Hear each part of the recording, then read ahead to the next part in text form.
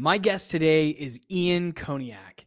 Ian is the founder and president of Ian Koniak Sales Coaching. But actually, before he launched his coaching business, he was a strategic account executive at Salesforce for 9 years. And while there, he had, I think it was like 42 months of consecutive quota achievement. He was awarded as a top producing rep in the company. And he also shares today his story of how he transitioned out of hardware into software sales. My favorite part about today's conversation, though, is Ian opens up, Ian and I both actually open up on some of the more stressful elements of working as a SaaS seller. I think this is something I probably haven't focused on enough during the show. Ian talks about how his identity and his self-worth was wrapped up around the results that he produced. And ultimately that caused him to have sort of a breakdown where he decided to shift his focus, launch his coaching business, and now he's helping reps succeed in their personal lives as well as their professional lives by being the best they can be. So without further ado, please welcome Ian.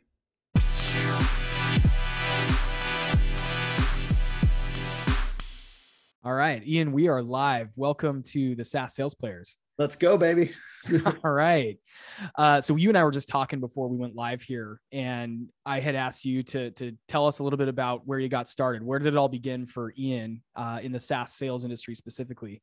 Well, the SaaS sales industry started 9 years ago at Salesforce, and it's not as exciting as my entry into sales because I think I should share that first, and then I'll talk about SaaS sales. But I was a teacher before I was a salesperson. A lot of people don't know that. I taught English in Venezuela. I was traveling the world, taking pictures, traveling to national parks. And sales was not what I thought I would ever be doing. And I ended up falling in love there. My visa expired, had to move away from my girlfriend, had no money, no job, no girlfriend. And basically was like, I was super determined to be with this woman. And so sales had this unlimited income earning potential. And in the tender age of 23 years old, I living with my parents, I said, well, how am I going to get her here? So the only way to get her from Venezuela to the US was to get a student visa, which required me paying for her college, saving enough money, not only to bring her here and support both of us, but putting her through school, because that was the only visa they were giving. So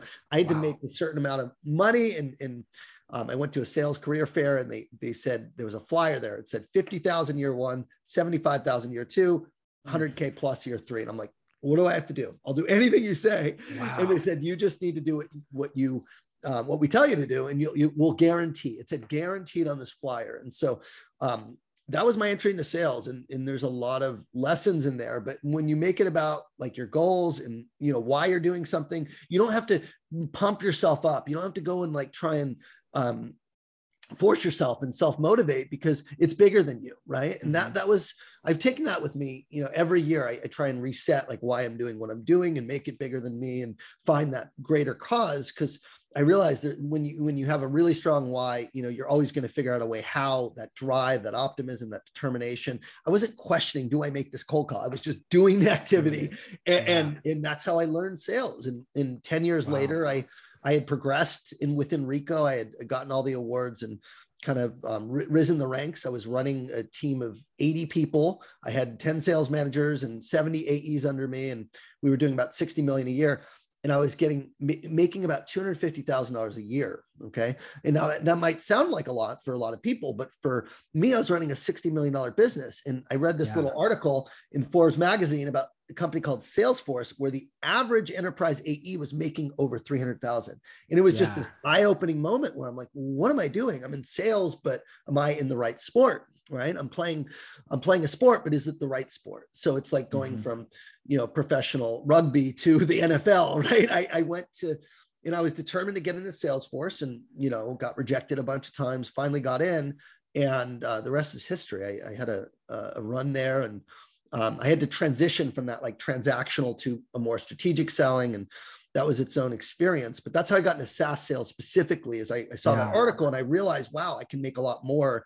If I'm going to do sales and work this hard, I might as well do it in a SaaS company, and the best one. And that got me kind of exposed to this other world of high impact selling, enterprise selling at Salesforce. So it was quite the journey. So did you go from, it sounds like you ran a team at Ricoh. You went from being a leader back to a contributor at Salesforce. That's right. So I was 5 years as an AE at Ricoh, then 5 years working my way up, sales manager, branch manager, general manager. Then I was director of sales when I left. And then I had to go back to be an IC at Salesforce because they wouldn't take me as a leader by good reason. I had no sales experience. I had no SaaS experience. And so they literally, no matter what my accolades were, no matter how it was really stupid of them, frankly, but I had a lot of people that rejected me and they said, I don't care. You don't have the experience. And I tell people never hire for just experience, hire for drive, hire for optimism, hire for charisma, hire for things because a good person who's smart and, driven is going to figure out a way to win. And luckily I had a boss the one who did end up hiring me, who knew about copiers, who knew what that took, and he gave me a chance. And I'm forever grateful for that chance because he wasn't just looking at the resume, he was looking at the person. So I thought that was pretty cool. Yeah. And I made the same transition a few years ago. I was in a, kind of middle management sales leadership role. And I just decided for the financial upside, and two, because I felt like I wanted to hone in on the skill of selling before I got too far down a management track. So I made the leap from sales manager back into a contributor seat, and I'm still here as a sales contributor. And now when I think about jumping back into a sales leadership seat, the thing that drew me to leadership is making an impact on people. And now that I'm doing the podcast, I feel like I have a bigger chance at making an impact than I did even as an individual manager. But I always think it's interesting to hear from people who have made that transition from being a sales leader back to honing in on the craft. And it sounds like you obviously spent a bunch of time at Salesforce, not only learning about the SaaS industry, but honing in on your craft and how to be more strategic about your deals. And I have a lot of listeners who are, and I love your story also about coming from being a teacher and then moving into sales and having that drive to get into sales. Because I have a lot of listeners out there who are trying to transition from another industry, or maybe they're selling now, but they're not in the SaaS category. So I think your story is going to really resonate with a lot of my audience out there who is in a similar situation. Great. Yeah. It's cool to hear that you went from leadership to IC, because that's what I did. I thought I might go back into leadership. I didn't. I ended up being at Salesforce for 9 years before I left to do my own thing. And it was always like, I'm growing, I'm learning, I'm growing, I'm learning, trying to get better. As long as you're growing and learning, you don't need to move, right? And you could be a career salesperson that makes, frankly, way more money than a leader, and determine your own hours, determine your own schedule, do it on your terms, work abroad. I have a good buddy who's working in Italy and Santorini and Greece, and like selling, and he made President's Club. And he's like, I'm like, man, dude, he's my age, he's 42. And I'm like, are you going to settle down at some point? But he's happy as a clam. He's really, so you can do that in sales. You can't do that necessarily in leadership. It's a lot harder when people depend on you. So I think it's about knowing what you want, right? Yeah. And if you're okay, like, shit, nothing's wrong with being a career salesperson. I think it's a great career for many people. And that was the choice I made at Salesforce for 9 years. I got recruited a couple times to be a VP of sales there, and I just had no interest in it, frankly.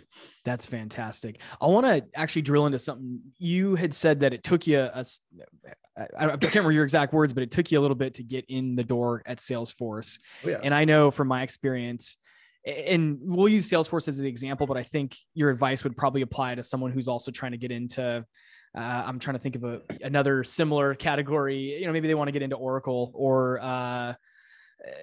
Microsoft or something like that. What advice would you give someone who's trying to get in at one of the big successful SaaS platforms out there that's well-known, like Salesforce? How did you finally get your way into the door? I mean, one is be persistent, treat it like a sales cycle, right? So I was rejected 3 times before I finally got the opportunity to come in. And that's the first thing. A lot of people give up after 1 or 2 interviews. I mean, you just got to keep going. Just like your dream client is going to say no a bunch of times, right. If you have your heart set on a certain company.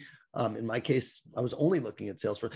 It's funny because what I did when I got into Salesforce after a couple interviews, I'm like, man, these guys are like, really, really hard to get into. And, I was like, maybe I should look elsewhere. So I ended up going to Oracle. It's funny you mentioned that. And I got a job offer at Oracle.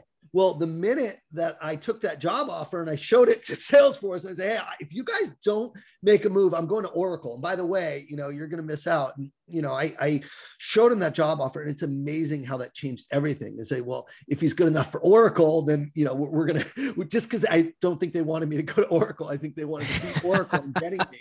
And that changed everything. So I would say, number one, persist, but leverage, look at other companies and get to the industry you want. It doesn't have to be your dream company. You could always transfer over if you need to. And if Salesforce wouldn't have taken me, I would have taken that job at Oracle. And yeah, I was willing to do that. But by having that offer letter in hand, it gave my negotiation power. It gave me a lot more leverage. And that's how I ended up doing it. So don't just be so laser focused on one place that you don't also get other options, right? It's better to get out of the industry you're in if you're trying to go to a new industry than not to, do it at all because you're only stuck at one company. Yeah, that's super badass. I haven't heard that good of a story about using that kind of leverage, and I love that. And I probably need to do more of that in my career. It was the offer letter. They literally took the offer letter and they upped it by 10%. And, they gave me the better signing bonus. It was a very powerful, very powerful. It's like a customer, right? If they have two vendors they're competing with and they have another quote and it's half your cost, yeah, you certainly could justify the value. But if it's pretty similar, you're probably going to try and meet them and have a conversation. They're not doing that so they could buy the other company. They're doing that so they can work with you and get a better deal. So it's the same thing with any job, right? It's if they know you have other offers in hand and you're going to make a move, then maybe their 3-month or 2-month evaluation process and hiring process could be sped up. And that's what happened with Salesforce. They literally accelerated where they normally do this big panel and they do this, big presentation. I didn't have to do any of that because I had Oracle. So I literally had one meeting with my RVP, another one with the SE manager. And then I met a guy named Larry Schertz, he's at a different company now, who's the AVP. We had lunch, he grilled me, and I ended up getting an offer letter a couple of days later. So it was really a streamlined process once I got that Oracle letter in hand. That's awesome. No, that's incredible. So tell us, I know it's probably hard to sum it up in a couple of sentences. And before we dive into some of what you're doing right now, I want to just hear some of the big things you learned in the 9 years that you were at Salesforce. What were major milestones, learnings, especially learnings that brought you to where you are today, being self-employed, working on coaching? What are some of those big, takeaways? I think the biggest one is that transactional selling doesn't translate to enterprise selling.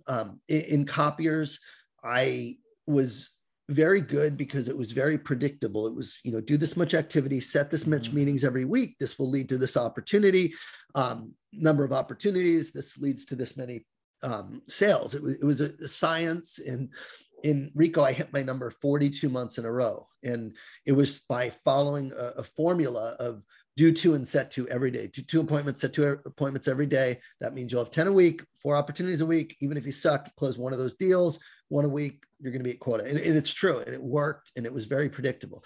Well, you try to take that same methodology or same science to a enterprise sales. And I did that my first few years. Now, interestingly enough, I got lucky my first year at Salesforce. I took that same, I'm gonna grind, I'm gonna hustle, and I'm going to just outwork everyone. And I took it to Salesforce, and I ended up, after 16 emails to one CIO, I ended up closing a 7-figure contract my first year at Salesforce and finishing rookie of the year. And I'm like, man, this works. I can out hustle. Fuck all these people that are just like these staunchy enterprise AEs, 20-year veterans. I came and got rookie of the year and made everyone say, yeah, hustle works. Well, here's the funny thing. Years 2, 3, and 4 at Salesforce, I took that same approach and I missed my quota 3 years in a row. And so I had been the top guy for my whole career. And I thought outworking everyone would be the solution. And frankly, it led to burnout. It led to addiction. It led to my self-esteem really getting, when your whole identity is grounded in being a top performer and, really priding yourself in your results, and you miss 3 years in a row, you can imagine what that does to your self-worth. And unfortunately for me, I didn't cope in healthy ways. And, it brought me to a place where on January 31st of 2000, 2017, actually, it's 5 years ago now. I looked in the mirror and I just missed my quota for the third year in a row. And I screamed at the top of my lungs. And it was like an out of body experience. My head was pulsing and I was in so much pain. And I said, I'm never going to feel this way again. I'm never going to fucking put myself through this, where I barely missed my quota. That year I missed it by one deal, and that deal was supposed to come in and it didn't. It was like my entire idea of like what mattered was just hitting quota. And I realized I had to make some major changes, not only to how I sold, but like to how I thought. And so I started, I joined a personal development program, and it was called Epic Impact. I spent over $20,000 of my own money to go into deep personal development. I hired a coach, and I really started making some major shifts in how I was selling. And it wasn't so much hard work, grind, numbers driven. It was more about quality. It was more about other people solving problems, helping, versus me. So the big shift, I would say, if I had to sum up kind of what I learned in transitioning from more transactional to more strategic selling, is when you make it about yourself, the clients can sense that, and they're not going to want to work with you. But when you make it about other people, when you really take the time to understand what people want, to have a conversation with them and to help them get what they want through the products and services you sell, then you're going to get what you want in return. So you help other people get what they want, and you will get what you want. So I had to shift from this inward me focus to this outward you focused way of selling. And it required actually giving a fuck and caring about people and the person I'm talking to, versus looking at them as a dollar sign and as a commission check. And I think that was the work I did on myself that year. And it's amazing the results. I went from this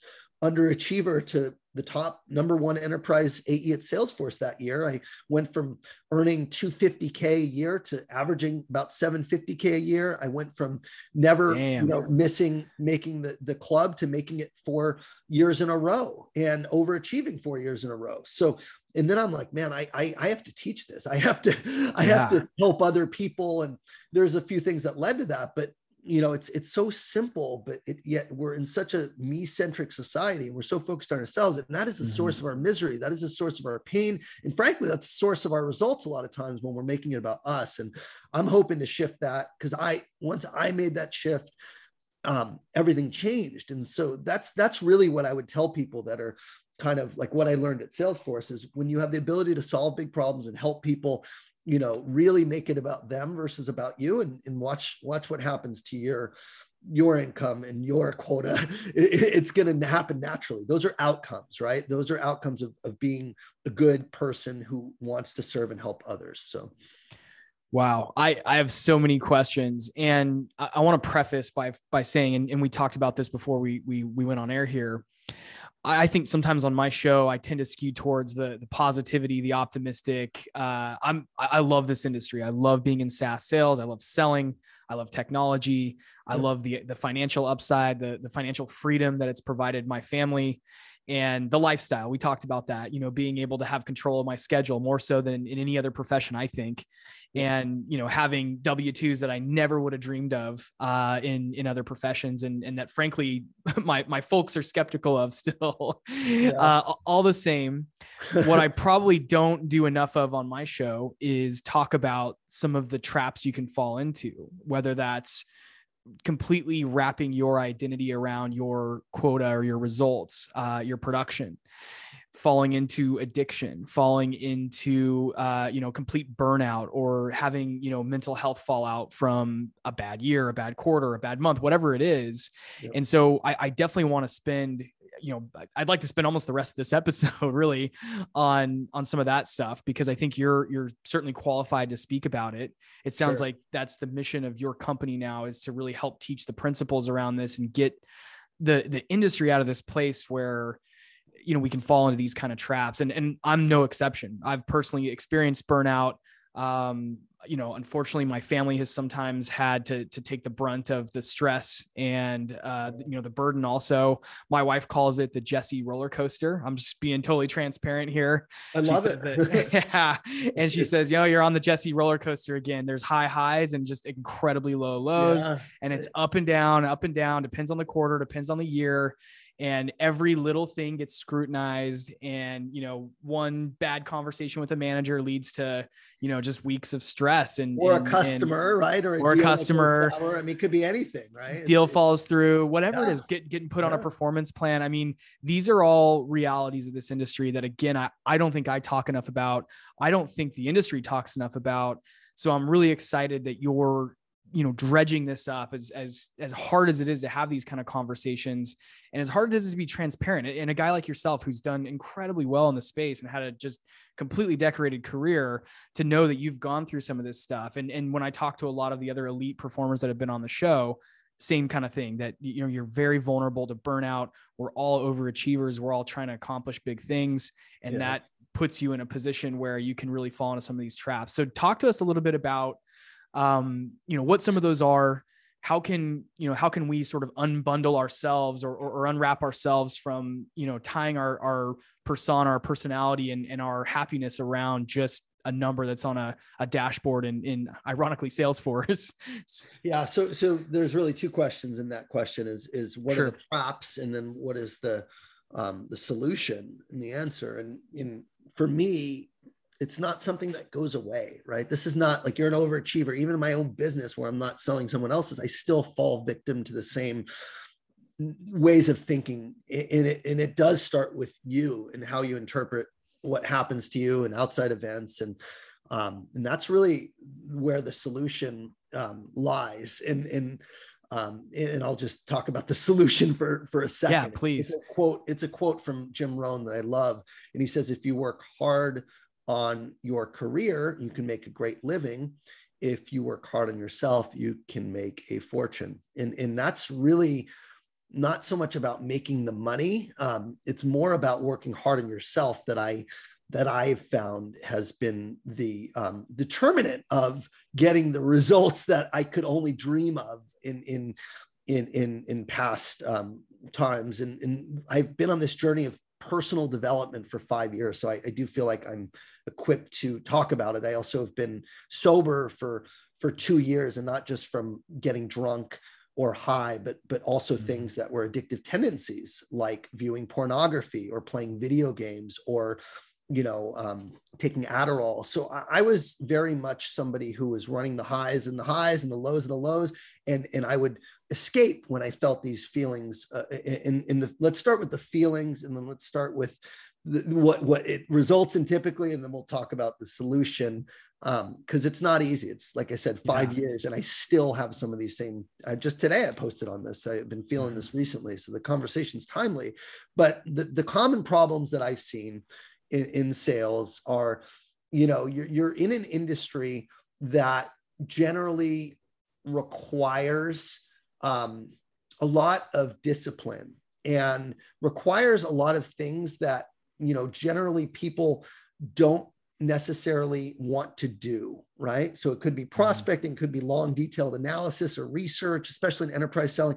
And a lot of the DNA of salespeople is like, they want that dopamine hit. They want that immediate gratification. It feels great to meet customers. It feels great to close deals, but that's only a small portion of what the job actually requires, right? And so what naturally happens is when you are working, and I see this, it's this is probably what I see most common is sales reps beat themselves up, not because of their results so much, but because they're not doing the things they know they need to do to get the results they desire. And a lot of those things are the daily activities, the daily kind of tasks that we just don't like. And a lot of it has to do with self-discipline in the consequence of not keeping your word to yourself and doing the things you know you need to do is that you generally feel out of alignment, or you feel out of integrity because you're not keeping your word, and you're giving into distractions. You're giving into things that are immediately pleasurable, like going on your cell phones, browsing social media, going on your finances, working on your side hustle, because those things feel really, really good.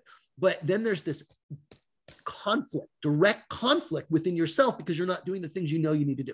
I coach salespeople, and I see this more often than not, right? Where people are not unhappy with their results so much as they're unhappy with their efforts, okay? And when you're unhappy with your efforts and you're not showing up, you know, the best version of yourself, you're going to beat yourself up. And you're also going to carry that stress with you at night because you're feeling like there's a bunch of stuff in your head you needed to do that you didn't do. And now your family is suffering because you're not fully present with them. So this by far is the most common thing I see. And the answer is really simple. It's foster self-discipline and get organized, understand what the key things you need to do is, create a system of actually personal accountability, and execute on what you say you're going to do every day. And it's a daily discipline, right? That generally people will feel better about themselves when they're trying, when they're knowing, when you know you're doing all you can, you're going to feel better about yourself when you go to bed at night, and you're also going to be able to let go when you walk through the door and or with your family. You can be more present. And I just think that's more common than anything. And it's what you alluded to earlier. Yeah. And the answer is knowing you're doing all you can. It sounds really simple, but that's the truth. And that is the most powerful thing you can do, is try your best. John Wooden has a great quote on what success is. And he says, success is inner peace and self-satisfaction, that comes from knowing you're doing all you can to be the best, to be the best version of yourself. It's something like that, but it's inner peace and self-satisfaction. So if you have inner peace and self-satisfaction, you're not going to have mental health issues, whether it's anxiety or depression or addiction, right? Those are coming from feeling like you're inadequate. So I think that answers probably a lot of the other things, but some of the symptoms I see and some of the things I see is burnout. I see depression. I see addiction. I see people that are just feeling like bad about themselves. And that leads to a shame spiral, right? And I think, again, just the solution, there's many solutions, right? There's many solutions, but before you can get to a place where you're even disciplined enough and you're committed enough to do it every day, you have to be mentally fit. You have to be mentally strong. So certain things you can do, certain tools are what I rely on for mental toughness and mental strength. And I'll list out some of these tools. Yeah, please. But I very much relied on coaching and mentorship that first year in 2017 when I spent that money. I mean, I was all in, right? I was saying, look, my way is not the right way. So I think it starts with humility of realizing, that maybe you're not like the best thing since sliced bread. And you have to have that awareness and that humility to go and get help. So that's my number one recommendation, is get help in the things you need help with. So I went and got help. I got a coach. I joined a mastermind. I very much was focused on self-improvement, but not on my own. I wasn't just listening to books and podcasts. I was part of a group of people that were committed to also, really, really getting better. So the more you can look into those type of masterminds, or, maybe it's therapy. If you struggle with addictions, that's something for me. I had to get a therapist. Every year for the past 5 years, since I've been on this journey, I've had somebody or some organization helping me that I've invested my money in to get help. When I got sober, I joined a 12-step group. I got a sponsor. I went to therapy for specifically the addiction that I struggle with. So that was, that is the solution, is learn from the people who walked the path and have come out on the other side stronger, right? That's why I quit my job and I'm helping people now, because I want to see people. It's not so much I'm so happy for you because you made $1 million. That's not for me what fills my cup. It's more about seeing people overcome their demons, their shadows, their limiting beliefs, and be the best version of themselves. That to me, if I could spend my life doing that, I would be super happy if I can inspire people to break through. So I hope that answers your question, because there's a lot of nuggets in there that we can dive into, and I want to stop talking because all day about this. If you do any prospecting with LinkedIn, you have got to go get set up with Surf. That's SURFE. It's a tool you can use to add new contacts to your CRM system directly from LinkedIn in seconds. I'm using it every single day. I add contacts, follow my deals, keep track of notes, and it ends up saving me a bunch of time on prospecting and outreach, which means I can spend more time moving my deals along. The data is always 100% accurate, since I don't have to copy and paste all the fields over from each and every contact that I want to put in my CRM. Instead, Surf does that all automatically with just one click in about 60 seconds. The team over at Surf has put together a very special offer for fans of Sales Players. There's a link down in the show notes, and you can use the promo code JWSurf5. Don't forget the E at the end of Surf. That's JWSurf5 for 5% off your first year. Don't spend another minute doing things manually. Go get set up with Surf. No, this is, I was just soaking up the passion and honestly making some notes for myself because again, I struggle. I think one of the things I struggle with and maybe some of the folks out there listening do too is in the moment, the in the moment, pressures or stressors that happen. Yeah. Certainly it sounds like you've got some great tools and frameworks for stepping back and saying, I need help, I need therapy, I need coaching. What are some of the things that you do in the moment? Let's say you had a deal that you thought was going to close and then the prospect writes and says, hey, you know what? Never mind. We're going to go with a competitor or we're going to stick with the status quo. And the inclination I know sometimes on my part is to get incredibly angry or shout out or take it out on somebody or, lay down on the ground in the office and just put your head in your hands. What are some things that you do in the moment when big stressors occur? So I think you need to distinguish what's external versus what is internal. Okay. In other words, right now there's a lot going on. There's Russia just invaded Ukraine. There's obviously coronavirus. The world is divided still, it's just kind of fucked up. And there's a lot of people around us and a lot of chatter and noise in the news. For me, I'm reading a book right now, which I'd recommend for a lot of people. And it's called The Monk Who Sold His Ferrari. And it's really, really good. I'm loving every page. I think I'm probably an hour into the 5-hour Audible version of it. But one of the things they were talking about today is like, you can't control what happens around you, but you can control how you respond to it. Mm-hmm. And taking ownership of your response and realizing, I'll give my wife as an example. I love her to pieces. She's my rock, but she's with the kids all day. She's a full-time mom and our kids are young and it's stressful. My son, is 18 months and he's always, he's a busy age. He's in an early terrible twos. He's accelerated into that very quickly. My other son is on the autism spectrum and, he needs help and it's just a lot to manage for her. So sometimes I'll walk in the door, okay, and she will complain and not really complain, but she'll vent because I'm an adult that she's seeing for the first time after being with the kids all day.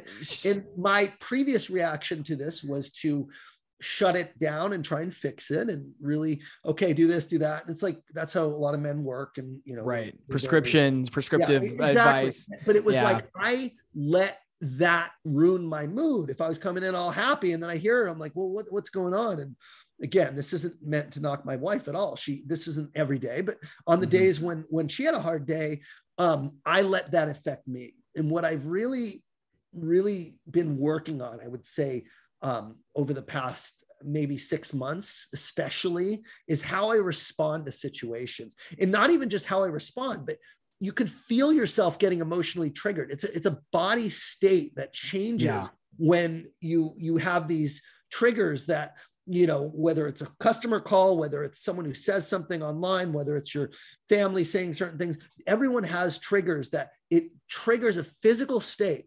In the natural response is it's a split second between the time you feel triggered and how you respond, which could be yelling, it could be shutting someone down, it could be, just storming out the door. I mean, and this is where the magic happens is, your awareness of your state and then taking a pause between your reaction and working on, okay, I'm not going to let this create this response. This is this person's issue. So in the case of my wife, again, changing that story from, wow, she's ruining my day to, oh my God, she's having a tough time. I need to be a good husband and listen and support her versus like fixing and try and like make it about me. I mean, that's the key, right? So fundamentally, awareness of what triggers you and awareness of your responses and capturing yourself in those moments when you feel the physiology change, and instead of yelling or, because I had to work on this because I had a temper and I yelled. And the thing I went to, again, getting help. I went to a retreat for a men's retreat specifically to help me with some things that I was still working on. And one of them was my temper. And what I walked away from that retreat was, and thank God it hasn't happened, but I walked away with this mantra, and it was, I'm going to fight for my family, not with my with family. them. Was that retreat? Did you go and like get away? Was it was, I imagine in person, or? It was, yeah, it was on a ranch in Texas, and Oh, wow. it was literally meant to let out all of your aggression and build up what was bottling inside. And we were shooting, throwing axes and boxing each other. It was intense. It was really out of my comfort zone. I'm not a boxer, but I was put in a situation where I fight someone getting cracked in the ribs, broke a rib. It was wow. Intense. And anyway, it was a 4-day like immersion. So I'm big on like experiences and going away and like really resetting and, finding what I'm looking for. And what I found in that, that was what I walked away with. And now it's like my son, who I used to give a spanking if I was upset if he didn't listen. I haven't touched him I haven't spanked him. It's like, yeah, sure. Once in a while, I might lose it or react, but I'm not going to fight with my family. I love my family. So we're all works in progress, but I think fundamentally in those moments, taking a pause and realizing this has nothing to do with me. I think that's really important, because a lot of the stuff we fret over, we respond to, it's like it's the stories we're telling ourselves and the thoughts about those things, rather than, because one person could be my best friend and your worst enemy, right? And we could say completely different. So it's literally how we interpret that thing in the story we tell ourselves that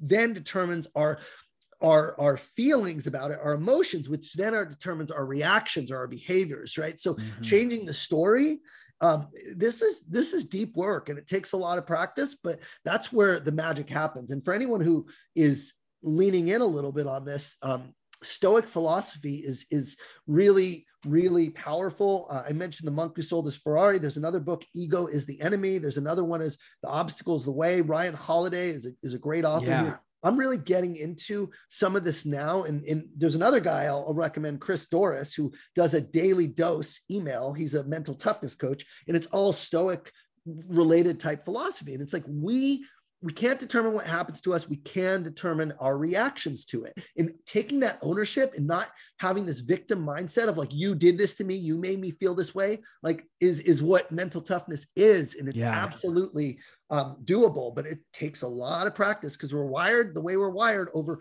our entire lives getting us to this point. So we have to kind of dewire or rewire, I should say, our brains to think differently. And like I said, it takes a lot of investment in yourself, and it's forever. You're forever doing the work. It doesn't go away.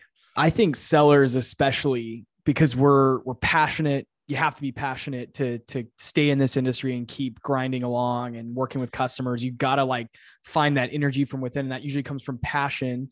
But that passion sometimes comes from emotion. It's really funny. I've worked with a lot of, I've been a lot of my career in very early stage startups. So, unlike being at a big company like Salesforce or Oracle, I've been at, a 10-person startup where I was the only sales rep on the team, working with technical founders and co-founders. And something that I've observed, a couple of the founders that I've worked with are incredibly stoic people. And they can just pile on this immense amount of stress, because when you're the founder of a 10-person tech company and you're trying to go raise a Series A or whatever it is, and you have, a couple of customers and one of them wants to churn, one of them didn't pay their bill, something broke in the code, you've got to hire, you got to find office space, you're scaling. Like, these are just incredible stressors. And something that I have observed, and there's a couple of particular founders that I've worked with that come to mind. I won't mention them by name, but I've just noticed that they're incredibly stoic.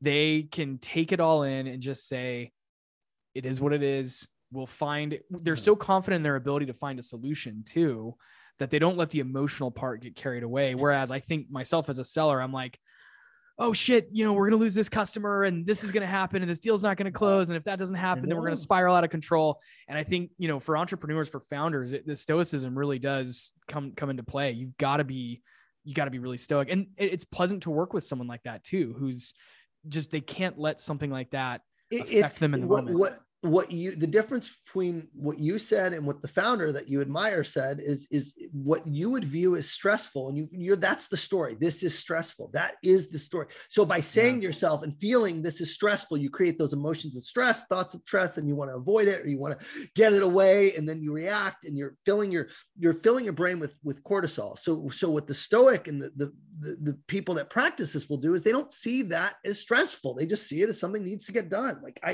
I tell myself the story, the stuff that I'm dealing with right now as a founder of the new company. And a lot of it, I really do not enjoy. It's things fundamentally that are out of my element. Things like setting up a pension, which I've had to go back and forth of a 200-page document, getting certain things built for my course and my platform, website design. There's things in here. And yes, I can outsource some of that, but you still need to be involved in the oversight. And these are things that, I can go on podcasts all day and I can coach people all day and be very happy. But if I'm going to scale and serve to the extent I want to, there's certain things, infrastructure I need to set up. So how I find myself interpreting or resisting these things that are not fun, and I'll just go on LinkedIn or I'll go do the thing. And it's the same exact pattern in sales. It's nothing different. So this work doesn't change, but there is a reason I'm able to go in.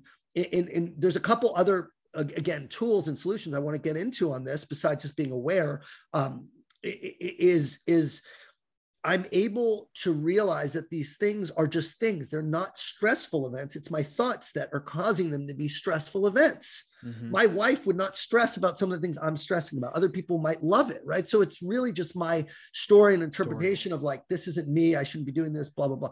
So that's a key. Another thing to focus on is, when you put all of your worth in your achievement or your performance, you're neglecting all the great things about you that have nothing to do with your performance. So if you can say, I am an honest person, I work hard, I practice, my values, I love my family and I'm a good provider, right? If you literally can measure your self-worth in other things, knowing that they are frankly way more important than how much money you make or how many sales you get, way more, not even comparable.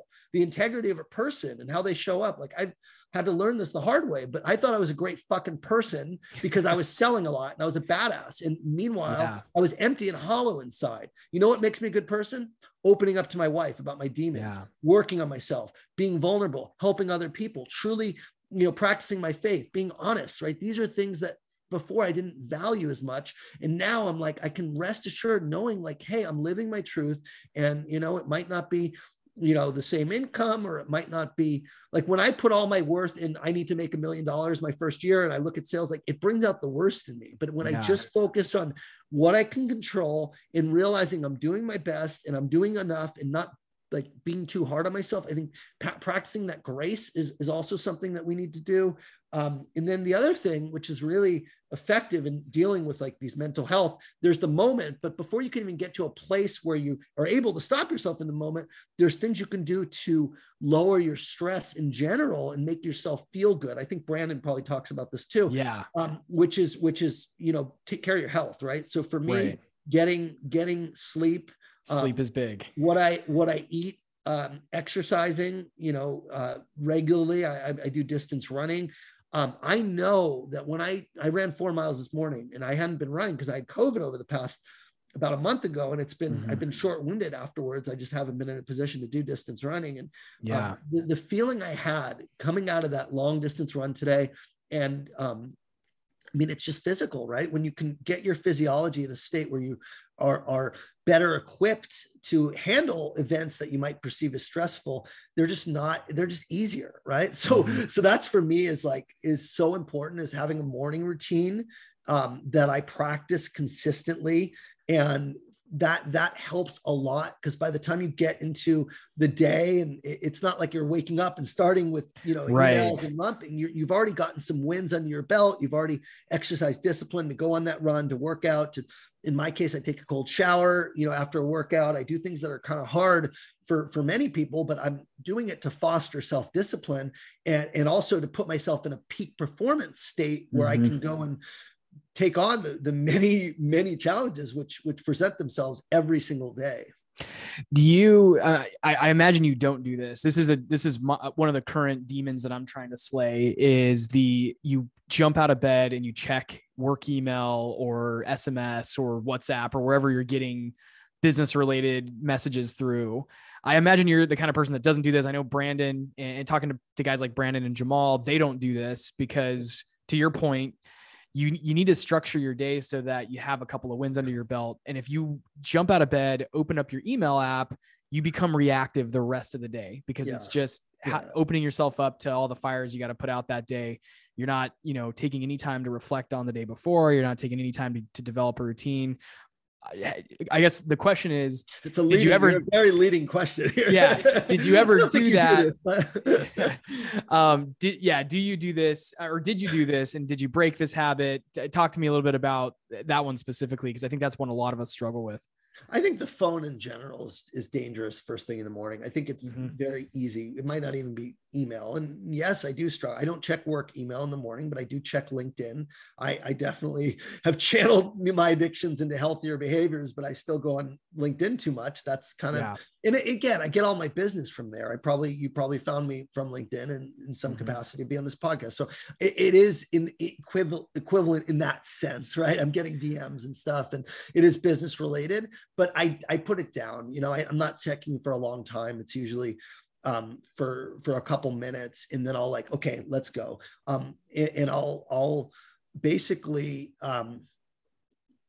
what I'll typically do is I'll put my running clothes out or my workout clothes out the night before. I'll move them to the other room. I'll move them I won't even be in my bedroom. I'll move them to the living room, and I just go, right? I have my protein shake, which I'm holding right here. Nice. I go on my run. I do my shower. I plan my day. I do my prayer, my daily prayer, my gratitude. And I've been doing it for a long time. I've had this for a while. I would say in the beginning, it takes a good month or two before you can really form new habits. But for me, that's kind of the norm now. I notice it when I don't do it. I notice when I just jump into the day. And if I want to fix how I feel, for me, it's really simple. Fix how I start my day. I'm going to be journaling now. That's something I'm going to be putting into my routine a little more, just to get back. Cause I know the big, one of the big takeaways for mental health and for stress and, any kind of issues that might be common in sales burnout is a lot of times we'll let our emotions determine our actions. And because we don't feel good, then we don't take the actions that are going to make us feel good. And so it's kind of a spiral. But what I do is I flip that, right? And Tony Robbins talks a lot about this, but he says actions create the emotions. And it's so true. It's when we are feeling bad and then we go on YouTube for 2 hours we don't feel any better. But if we're feeling bad and we go and actually take that feeling and say, I'm still going to do what I need to do. I'm not going to give in to this, this negative behavior or actions that are going to make me feel worse. I mean, then we're going to feel better. So action is creating the motion. So when I feel bad, I will literally go talk to my wife. I'll take a walk. I will call a friend. I'll go on a run. I will work. I'll do things that get me in motion so that then the positive emotions are created. And that's how I think do it on kind of a regular basis is you just have to be aware of how you're feeling and know when to, you got to know what those things are that make you feel better. And you got to be aware when you're getting away from how you normally feel your best. So I would say those are key things to really take with you is get into action and your emotions will follow. Yeah, I know we're coming up on time here. So one last question. I'm curious your thoughts on this, and I think there's different perspectives here. From I'm taking away that in your philosophy, the industry, the SaaS sales industry, is probably not going to change some of the, dare I call them, hustle culture elements to it, or sort of imposing this ideology that your self-worth is tied into your selling performance. And I think your approach is very much that the rep needs to take charge of, the rep or the professional needs to take charge of their own mindset, their own stories, and change that from within. Whereas I want to say Brandon Fluharty probably has more of a mindset of, we need to try to, rage against the machine or rage against the industry and force, more resources for mental health. But I'm curious, like, your thoughts. Is this an industry problem, or is this personal mental health problem? I think it's both. Yeah. But I don't think the industry is going to, you have to remember, I mean, I can go a couple more minutes, till 10:05. Awesome. I just pushed my call because this is important. Yeah. Here's the thing. Like, you're choosing to be in sales. Mm-hmm. You're choosing a career that you are measured. Your job is to hit your quota. It's not to be a good person. All the stuff I'm talking about is like what makes you feel good. It comes from within, but the job you're signing up for and maintaining, even me being an entrepreneur and selling training and coaching, I still have to sell. I still have to, make, support my family. So fundamentally, when you are in a job that requires you to generate revenue, there is going to be pressure from your company and from your manager if you are not doing your job. Okay. That is really, you can't expect sales organizations not to have quotas or not to hold teams accountable. Right. That's not healthy. That's not what sales is. Okay. Now, should they give resources to mental health? Absolutely. Should they make more awareness of it? Absolutely. Should managers give a damn about their reps and not just look at them as a number? Yeah, that's like the number one thing they should do. So people want to work hard for you versus like being scared every time they see your name on the phone coming up. So I think there's a lot companies can do to give a damn about their people and their mental health, but that doesn't negate the fact that you're going to have a quota and you're in a job where you're signed up to deliver. And if you don't deliver, you might lose your job. That's what your choice is. So take ownership. So I don't think they're mutually exclusive. I think fundamentally it's knowing that you're choosing this. And if you're going to be in this industry, you would best find ways to cope with stress and to take care of yourself, because there's going to be more ups and downs inevitably with having a career in sales. And it's all about equipping yourself to be able to, to respond and to thrive in that environment versus letting it overpower you and burn you out. So everything I talk about is about on the personal side, but it doesn't mean that companies can't do more to help their team. But I don't, like, people say, well, I ask me, like, well, what are you going to say? Don't have quotas or, don't have leaderboards? And absolutely not. I'm a huge fan of that, because I think sales, there needs to be accountability. It's not a communist industry where everyone's created equal and, we're all getting equal pay. You go into sales because you want to be compensated and rewarded for your performance. But don't complain about having, an industry. You don't have to be in this industry if you don't want some of the stresses. Instead of complaining or saying this sucks and my manager and all this stuff, like, look in the mirror and think about, take some ownership over how you're responding or how you're choosing to let it affect you. And, realize that, this has nothing to do with you. It has to do with, your industry. It's sales. So I hope that answers your question, because I don't think it's like rage against the machine. The machine is there for a reason, and it's not a bad machine. I think it's a beautiful machine, frankly. And if you can be the best version and equip yourself to really thrive in that environment by working on yourself, none of that stuff's going to get to you. You're just going to realize this is my job and I'm going to do what I need to do to perform my best. Right. Yeah. Don't blame the job that you chose. No, that's great. I agree with that. I think we should change parts of the industry. Absolutely. But I think you're exactly right that I do too. I do. Yeah. I do think people should care about the individual. I do think they should make it a fun place to work. I think they should reward employees and recognize them. I don't think they should double your quota if you overachieve. Like, there's all kinds of things the industry can do, but like, it's not the industry's fault that that you have a target and that you're in a performance driven. That is any sales job. There's going to be some measure of success that you can be in the top 10% or you can be in the bottom, and your income is directly going to be be driven by how you perform. And in that's sales. That's the soup and nuts of it. So I don't think they can do more, but I just think there's only so much they can do is right. What I'm get at, right? That's great. I love that. We've got about a minute or two left here. So I want to make sure my audience knows where to find you. Before you share how to best get in touch with you, walk us through in the 30 seconds what the elevator pitch is for your coaching services. Let's say someone out there in my audience wants to get help one-on-one with you. How do they find you? What can they expect from your coaching programs?